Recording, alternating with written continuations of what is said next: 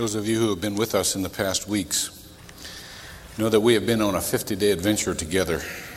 And during that time, if you are working through the daily workbooks, you will know that this week we are talking about the characteristic of God that is mercy, so that we can tell others about the kind of God He is and the kind of places we're not stuck because of the kind of God He is. Let me read a different scripture to you than you have in your bulletin. I'm reading from 1 Peter in the first chapter, just a couple of the verses. Verses 3 and 4. It says, "Blessed be the God and Father of our Lord Jesus Christ, who according to His great mercy has caused us to be born again to a living hope." Now let me say that again. According to His great mercy has caused us to be born again to a living hope through the resurrection of Jesus Christ from the dead, to obtain an inheritance which is imperishable, undefiled, and will not fade away, reserved in heaven for you. When I first started talking to the Lord about preaching this message, I went down through the usual meanings of the word mercy, and I went through the usual patterns of the word mercy.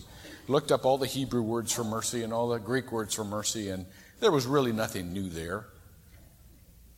But something that was new struck me as I went through every biblical passage I could find in which the word mercy was found. And that was this, that mercy is not just a sentimental, forgiving attitude toward a wrong that has been done you. When I talked earlier in the week with Mitchell, he was talking about the difference between mercy and grace, and he said, I was always under the impression that grace was getting something that you didn't deserve, and mercy was not getting something that you did deserve. And I thought, that's a pretty good definition. But mercy is much more than that. Mercy is not leaving something alone because it's easier to let alone than it is to resurrect.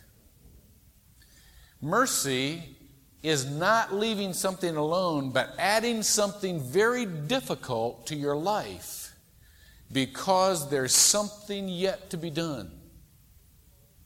Mercy is what is symbolized in the cross. You know, God wasn't satisfied just with being God. So according to Philippians 2, He left all that was God and came down and served as a servant. There was something that happened other than what had already been. And He wasn't satisfied with just classifying us as sinners and say, well, that's settled. They've gone away from me. That's their category. The whole idea of the cross is so that we would not be stuck in the place where we were. I remember some years ago, I was out in the hallway while people were coming in for church. It was in between services, and it was in a former church, and we had a big cross on the altar area. And we're planning one for here, but it's a little unique. And there was a big cross in the altar area, and a little kid who'd obviously never been to church before. This is their first time, you know. It's the stage where the kids start asking questions that the parents can't answer, and so they say, well, we got to get them back in church. So here they are trucking in. The kid just gets a glance into the sanctuary and looks at his dad and says, so Dad, what's the big plus sign on the wall up there?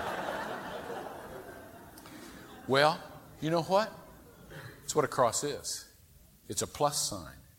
There is something that is added to life that you thought was settled that's not settled.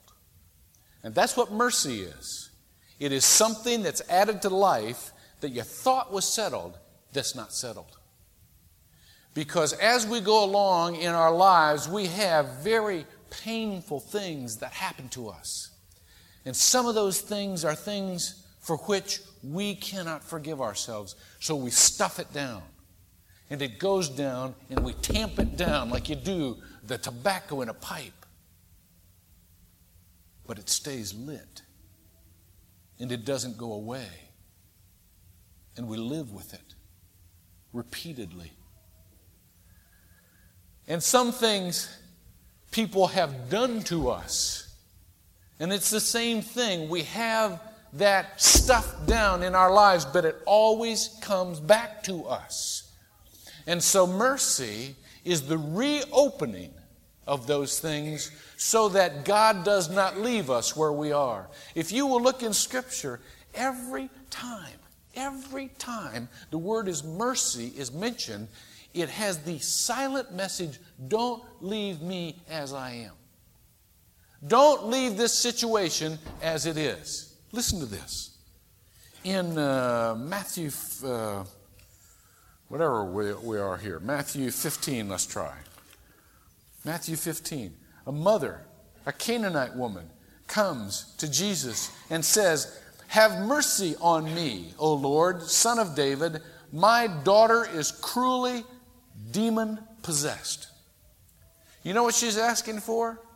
She's saying, please don't leave us as we are. We have been through this for years. Please don't say that we have gone as far as we're going to. Please don't say this is a finished matter. 2 chapters later, a man comes up. And he has a son who is sick. And he says, Lord, have mercy on my son, for he is a lunatic. He is crazy. And is very ill. He often falls into the fire and into the water. And I brought him to your disciples, and they couldn't cure him. They probably just labeled him. They probably just diagnosed him, and diagnosed him accurately. But they didn't change him. And the man came to Jesus and said, I want to be changed. Don't leave me as I am. Have mercy on me. Make a difference in my life. What is the plus that you can give? When Jesus was scolding the Pharisees in Matthew 23, he said, you guys, you tithe. You know, the tithe, for those of you who are very new in Christianity, the tithe is the Lord's 10%. That's the first money that is just specifically for His. All of it is the Lord's. But that first 10% is to go specifically to His use. That's just His. And so these Pharisees, being human beings and loving categories, immediately took that in and made it so structured and so sure that that's all they paid attention to. He said, you tithe every mint and dill and come and you give us 10% of everything. But you have neglected the weightier matters, the tougher matters, the stuff that you have to think about, like justice and mercy and righteousness. Now, these you ought to have done. I mean, the tithe stands. You ought to do that. But without neglecting these others. You see, you have to come to a place where you can't categorize everything. You've got to think. And that's work. It is so much more difficult than that, than just go on down the line. You know, I don't know how you all feel about science fiction. I love science fiction stuff. I've always been a science fiction fan. I mean, when the old ones came out, the first, some of you are old enough to remember Alcoa Presents. You remember that? And Outer Limits. There's nothing wrong with your set. Don't touch that dial. You have, and Rod Serling, whatever that was. Twilight Zone, great stuff. I love that stuff. It's great stuff. And then Star Trek and on down the line, see? And the neat thing about these shows were that they showed a unique angle of the human psyche. And I noticed when they were showing these, how many of those plots were about being overtaken by machines. This is as the computer age and the technological age is coming on full blast. We haven't entered the information age yet, but the technological age is making its impact fully known. And there is something in all of us that suspicions that machines will someday take us over. You know? Now, there's something especially for guys like me who know that machines hate them. Machines hate me. And they showed on the thing, they showed machines, lawnmowers starting up and coming after people. That's me. They'll do it if I'm around. But there's something in all of us, kind of an irrational little kid that believes that someday, maybe, technology will become so advanced that it will really develop what is called artificial intelligence. By the way, that field is still going strong. And so we are very afraid that someday we will become the slaves of machines, and that machines will become so human-like they are human. Could I just submit to you that we are in much more danger of becoming like machines than machines are in becoming like us? That we don't have to worry nearly so much about being slaves as we do about being robots, because we love to categorize things and then forget about them so that we can have them resolved in our lives, so that we don't have to open them up and think about them anymore. We are in danger of becoming computer-like much more than machines are becoming human-like. Mercy is the quality to love when you wished it were finished. Mercy is the quality not to be finished with someone when by all rights you should be. And by all rights the world would be. Friedrich Nietzsche, who is the father of all that is horrible about secular humanism today and all that is machine-like, used to say, there is something more horrible than vice, and that is to love what is weak and what is failure-like. And then he put a dash and wrote Christianity. He defined Christianity as that which enabled people to be weak. In a way, he's half right. Christianity is that which does not abandon someone because they are weak. And someone who doesn't categorize somebody and say, I'm done with you because you're weak, or because you're not good, or because you haven't met a certain standard. That's the Lord's heart.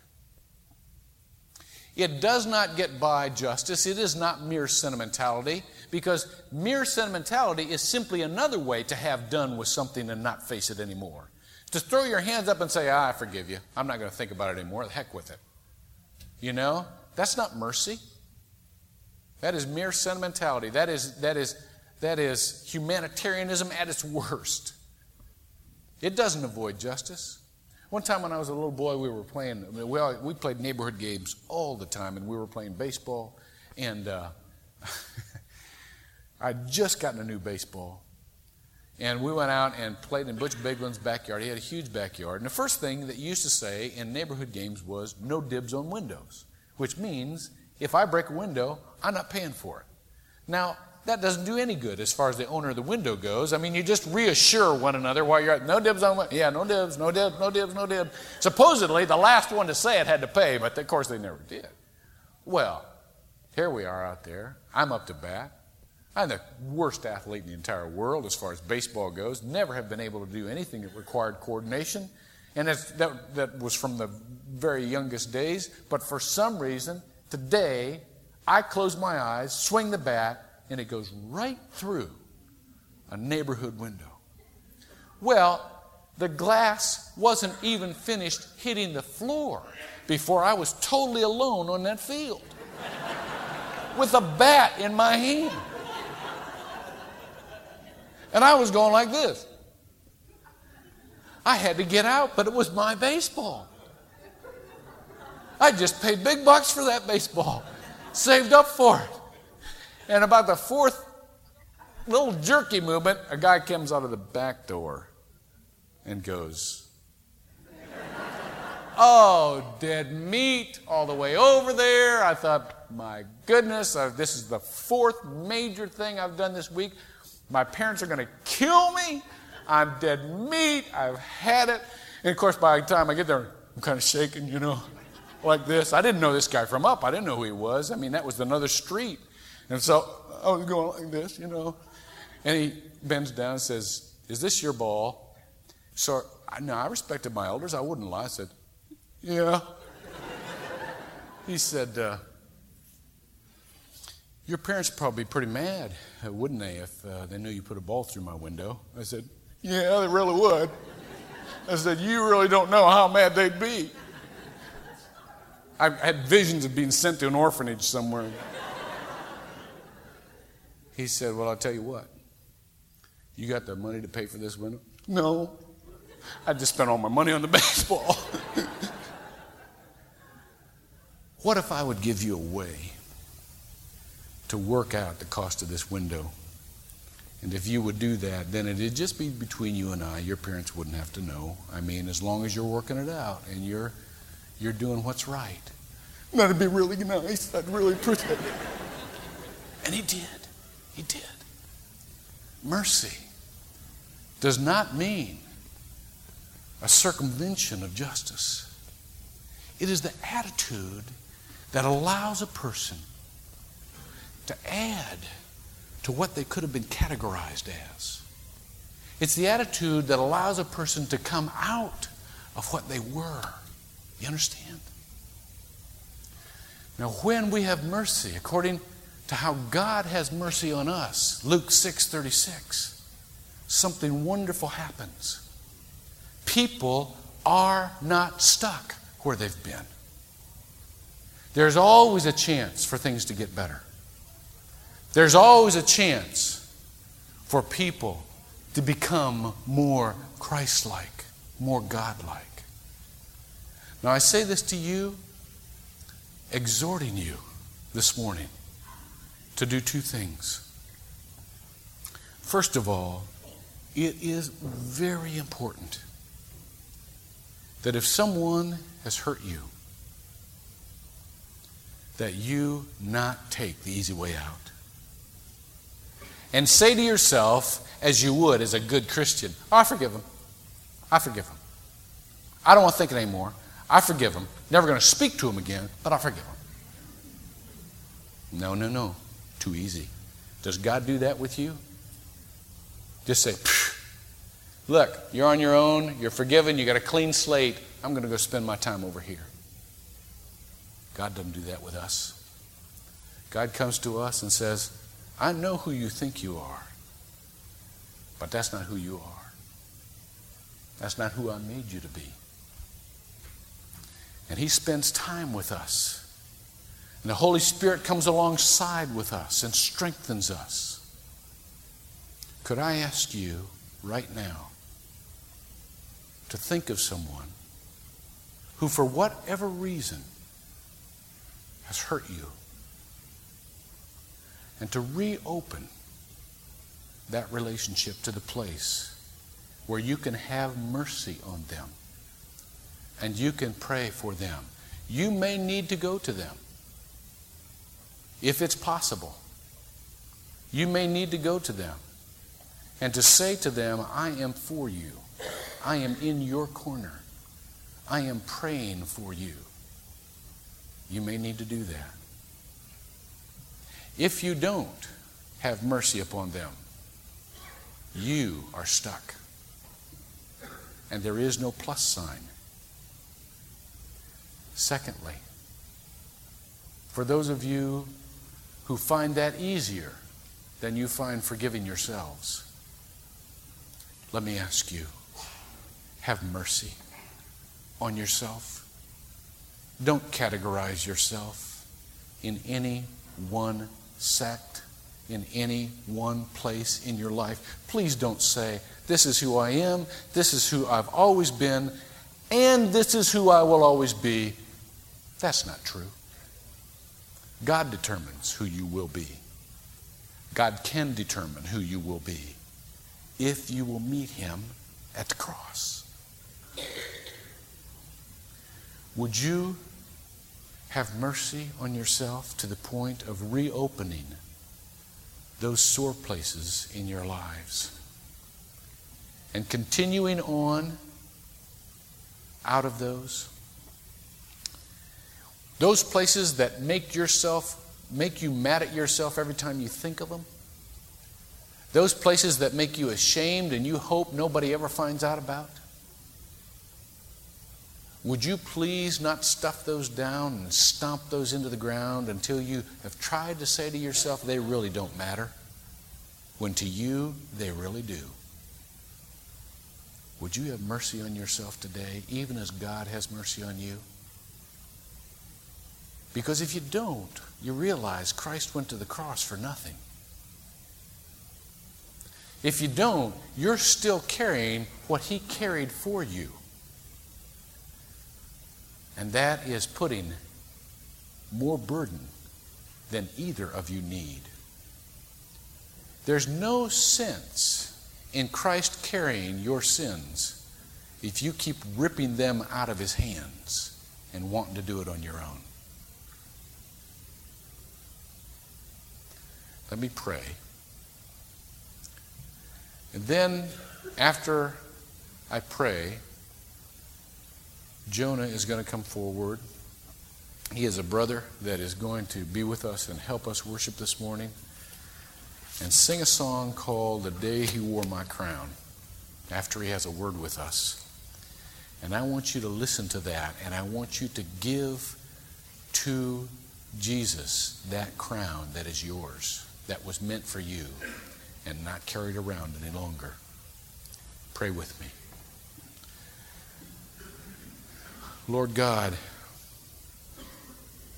it is so much easier just to have done with things and try to forget them, rather than having the strength that is required by mercy to work through them. We wish we could run away and have those parts of our lives disconnect from us. But there's a resolution that needs to be done if you are ever to add to our lives what you want to. The purity and the grace that we need in order to be mature and to be like your Son. So this morning, help us to be merciful to those people who drive us crazy. And help us to be merciful because we have the weakness of being driven crazy. Help us to be merciful to them and to be merciful to us, but more than anything, not as an act that we have started, but as an act that recognizes your mercy on their lives and on ours. You know more than we do, Lord. You know us in all of our frailty, in all of our promise. Help us to count on your mercy to model for us what you would have. We pray it in Jesus' name. Amen.